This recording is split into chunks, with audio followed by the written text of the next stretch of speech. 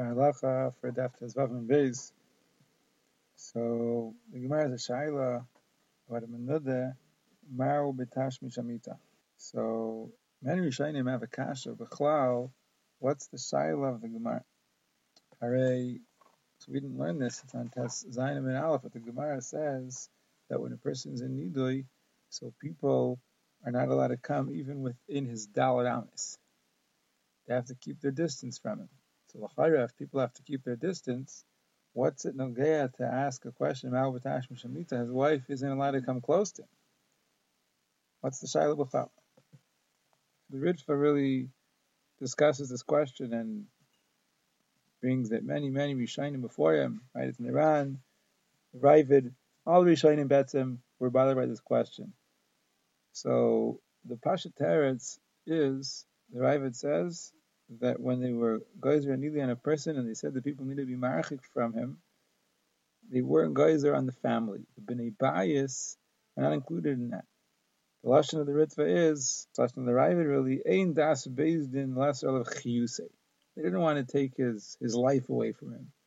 In other words, they wanted to make it difficult for him and other people couldn't interact with him, but his family, that basic interaction, they didn't take away from him. But then the Ritva brings a shaila, maybe it's not on the entire family. It could be that it's only on his wife. Since it's halacha ishto kagufo, it could be that ishto kagufo, so she wouldn't have to keep her distance. She's one and the same with her husband. The family would have to keep the distance. But Lamaisa, the Ritva brings that there's a Mirayim of Furashas from a Gemara in Sanhedrin where we find that Rabbi Eliezer's son, Hurkinus, was Mishamishim. Everybody knows Rabbi Eliezer, the Gemara of Mitzia. Rabbi Eliezer was, you'll call them Rabbi Eliezer Shamuti. He was put into Sham and Nidui. He was a Talmud of Beis Shammai. And when he opposed the Psak of the Chachamim, so they put him into Cherem.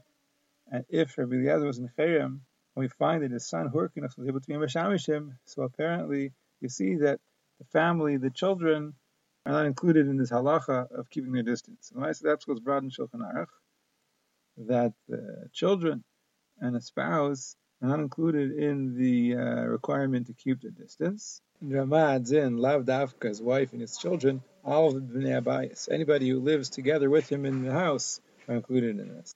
And the Gemara has a shaila, the Gavi Tash Mishamita. The Gemara leaves it as a Nibayid Liyashita, even when I get Tash Mishamita. And the Maisa, since Safek Devan Kula, so Menuda is Mutter B'Tash Mishamita.